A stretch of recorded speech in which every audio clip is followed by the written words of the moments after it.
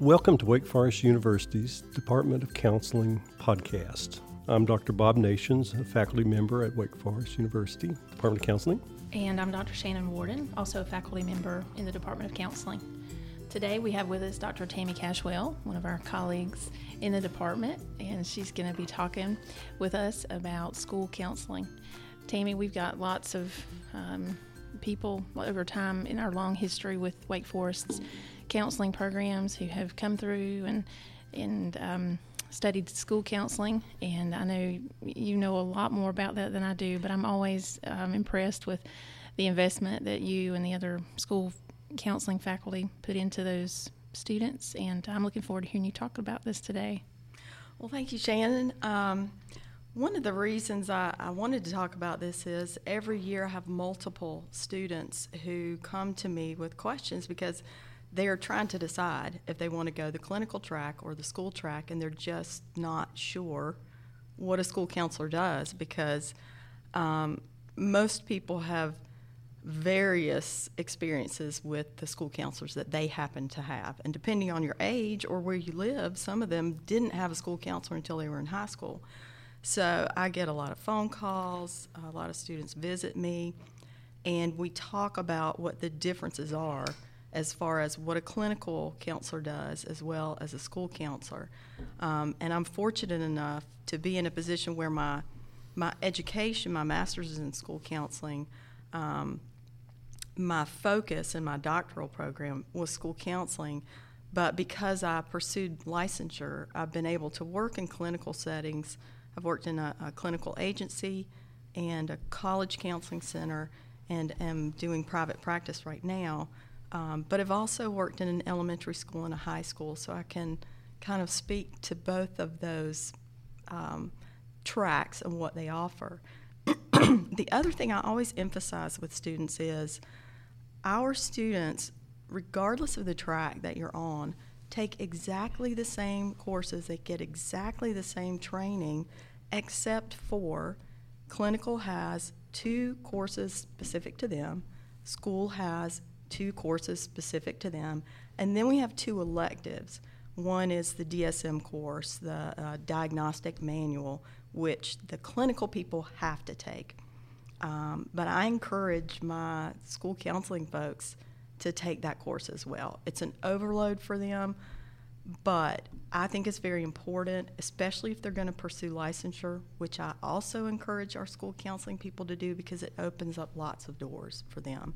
As far as the DSM course, I tell school folks, you in your school counseling position will not be diagnosing people, but you will be reading multiple reports from psychologists, psychiatrists. You'll be working with the special ed faculty, so you'll need to know what these diagnoses mean. The Counseling Children course is open to clinical folks. They're welcome to take it, and I always encourage them to take that too, because even if you're not going to work specifically with children or don't think that you will, you're going to work with people who have children in their lives. So it's always good to know skills on how to work with children and adolescents specifically. So one of the main differences between clinical and school is clinical, you're going to do counseling and lots of counseling. School, you're going to do counseling, but you're going to do a lot of other things too. There's a lot of consulting involved with parents, teachers, administration. Because you work in that specific type of system, you wear a lot of hats. So you'll need to know about special education services because you'll be helping with IEPs. You'll be helping with 504 plans. You'll need to know about how to apply to colleges. You'll have to have a good background in career assessments because you're going to be, if you work in a high school setting, you're really going to be doing a lot of work with kids around what's your next step after high school. Do you want to go to college? Do you want to go to a tech school? Do you want to pursue some type of career? Let's figure out. Let me help you figure that out. You're going to be working with all types of social and emotional issues. You will be working with kids who've experienced death, whose parents may be separated or getting divorced, who may be having problems with friends, who may be having problems with girlfriend, boyfriend, whatever that may be, pregnancy, substance abuse. You're going to deal with every issue in the book. One of the differences is because you're in a school setting and the primary goal of a school is to educate, you can only keep that child out of class for so long. So you're not going to be able to carry a caseload like a clinical person would do. If you get someone who has serious issues, you're going to refer them out to a community resource. I want to follow that up by saying, though, you may end up seeing this kid on a weekly basis because this child is at school for 6 to 8 hours a day, and you're that point person at the school. When they come to school, they carry those problems with them. They carry those issues with them. And if they need someone while they're at school, you're that person. So you might see them multiple times a week. Mm-hmm. You just wouldn't be seeing them for a 50-minute clinical session like a clinical counselor would or a private practice person would. And the different levels will dictate what you do. Mm-hmm.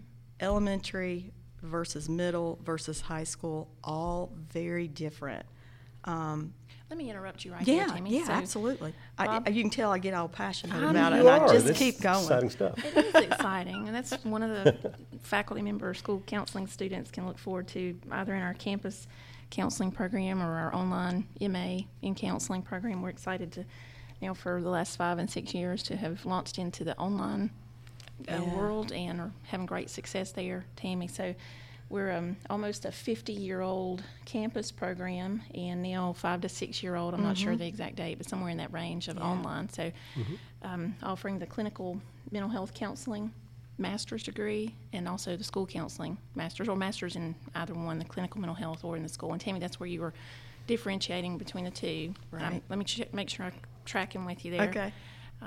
So the school and the clinical mental health are going to do virtually the same courses. Yes. There are a couple of specialty courses that both take. Mm-hmm. I heard you say you encourage the school counseling students to go ahead and get that 1 or 2 additional mental health courses if time allows. Definitely. That they're going to need to be able to interact with multiple issues in the schools. So while they're not necessarily a clinical mental health counseling counselor, students coming out of our school counseling program are very well equipped to serve in both capacities. Definitely. As a mental health counselor and as a school counselor. Yes. Okay. Bob, how about all of that? It's pretty exciting. That is. Something that stimulated a thought that I had, Tammy. I feel very fortunate to work with both of you through the past few years in practicum. So we've had the practicum course for the on campus, but also working with some of the online students as well. One thing I find out is when they go into practicum and internships, that's where it becomes a little bit more clear about what counseling can be, because I work primarily with mental health counseling students, but with school counselors, what do you experience happening when they go into their internship and their practicum? How does that help determine, is this what I want to do? Is this clarifying for me? What do you experience there with the students? That's a beautiful question, because the practicum gives a student who's not sure. Yeah, because that's different than the clinical mental health internships. That's a little difference too. Definitely. We're CACREP accredited, and CACREP allows a student to do their practicum in either track. Your internship you have to do in the specific track that you've chosen. But it's a beautiful thing, because I'll have students come and talk to me their first semester, or they'll call me on the phone, or we'll Skype, however they want to do it. And I'll suggest to them, you know what, if you're leaning toward clinical, but you're really curious about school, you have the opportunity to do your practicum in a school setting. And then we go into that deep dive of what age child do you want to work with, and what does it look like at the different schools. one of the huge differences is in elementary school, they're going to do a lot of large group classroom guidance. In fact, I know in Forsyth County, some of our schools, at least a third to a half of the elementary school counselor's day is in the classroom. So we look at that as a psychoeducational large group is what they're doing. Then the rest of their day, they're going to be working with teachers, working directly with students. Middle school, you'll do much less classroom guidance, basically because of the way middle school and high school are set up, where they're going to a different class every period now. It's more difficult to do classroom guidance, but you do it in middle school. It's more targeted.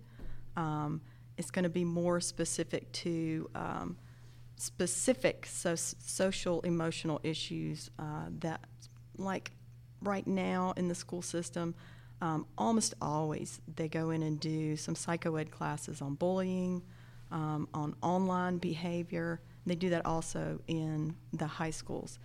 And then shift up to the high school, you're going to be working a lot, as I said before, with scheduling and college and what happens after you graduate from high school. So there's a lot more administrative types of activities that you might do in a high school. You also are going to look developmentally, what age do you want to work with? Because you're going to do some counseling with younger children that's going to look very different than what you're going to do with a teen. We talk a lot about play therapy and creative techniques that you can use with children because play is their language, and they don't think as abstractly.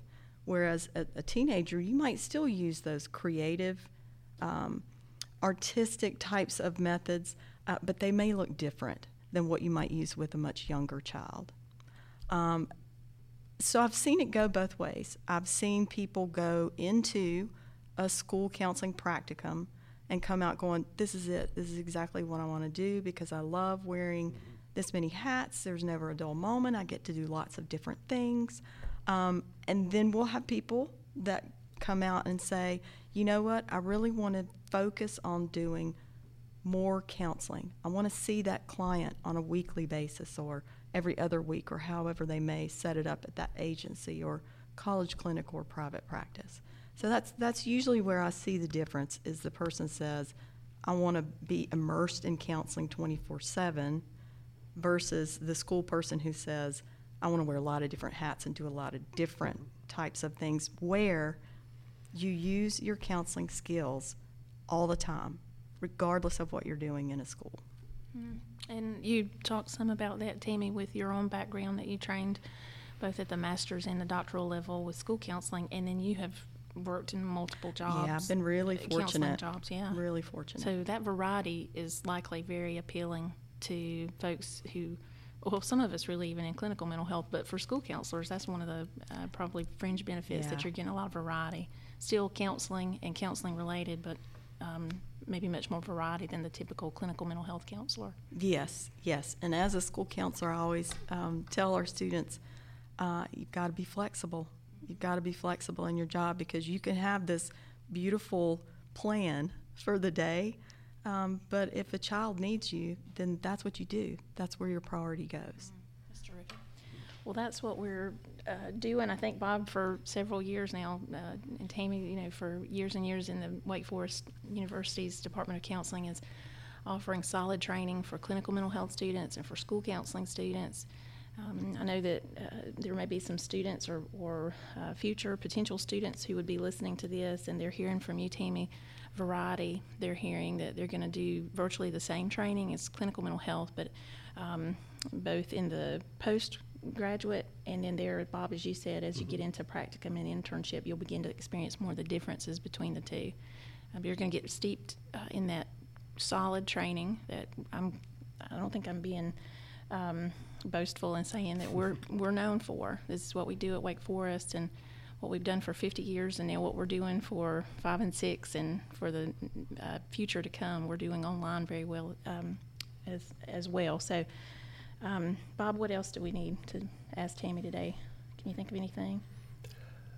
That covers it really, really well, I think. Yeah. Okay. Unless there's some other things that. Tammy, did we cover everything? I'm going to make one distinction for folks. This is what clinical people ask once they've chosen that track, and they say, well, what if I want to go and get my degree in school counseling? If you've chosen a clinical track and you graduate with that degree, you're going to have to come back to school and take the 2 school courses and do the school internship. I don't know why, but it's a beautiful thing that if you go the school track, you do not have to come back and do a clinical. And I think my gut instinct is that because working in the school is a completely different animal, and like I said, you have the exact same training.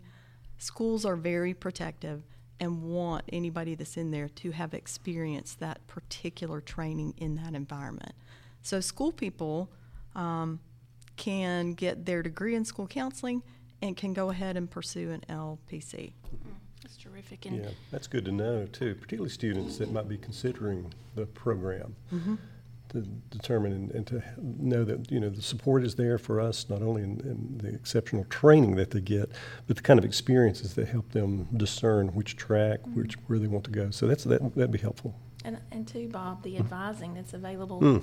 I know all 3 of us do this, and Tammy, I specifically want to say of you, you mentioned students emailing, calling, coming by, because they are making big decisions. When you're investing in your graduate training, you're trying to think, all right, what's the best use of my time and my dollars? Yeah, absolutely. And to know that they can consult with someone like yourself who has been in school counseling all these years, very passionate about it still, lots of experience to share. What a wonderful opportunity that they have to be able to reach out for that type of advising. I'm happy to do it. Yeah, definitely. I know you very well. I know you on a personal and a professional level, and I know your passion. But guys, this is what we're trying to do, both now historically in our campus program, and increasingly now as we've gotten further into the online educational world. We're offering the MA, or Masters of Arts, in clinical mental health counseling and in school counseling for students, either current or future. As you're hearing this, we're hopeful that you're hearing that folks here are passionate about this training and available. Tammy, that's something that's just sticking with me from our talk today, is that we're available to answer questions. Yes. We're hoping this podcast will help with that as well. But, we're just trying to understand the individual student, understand what their calling is, their giftedness is, and really just, trying to individualize as best we can what their training will be with us in their counseling program. Yeah. All right. Good. Well, thank you so much. All right, Tammy. Sure. Thank you for having me. Mm-hmm.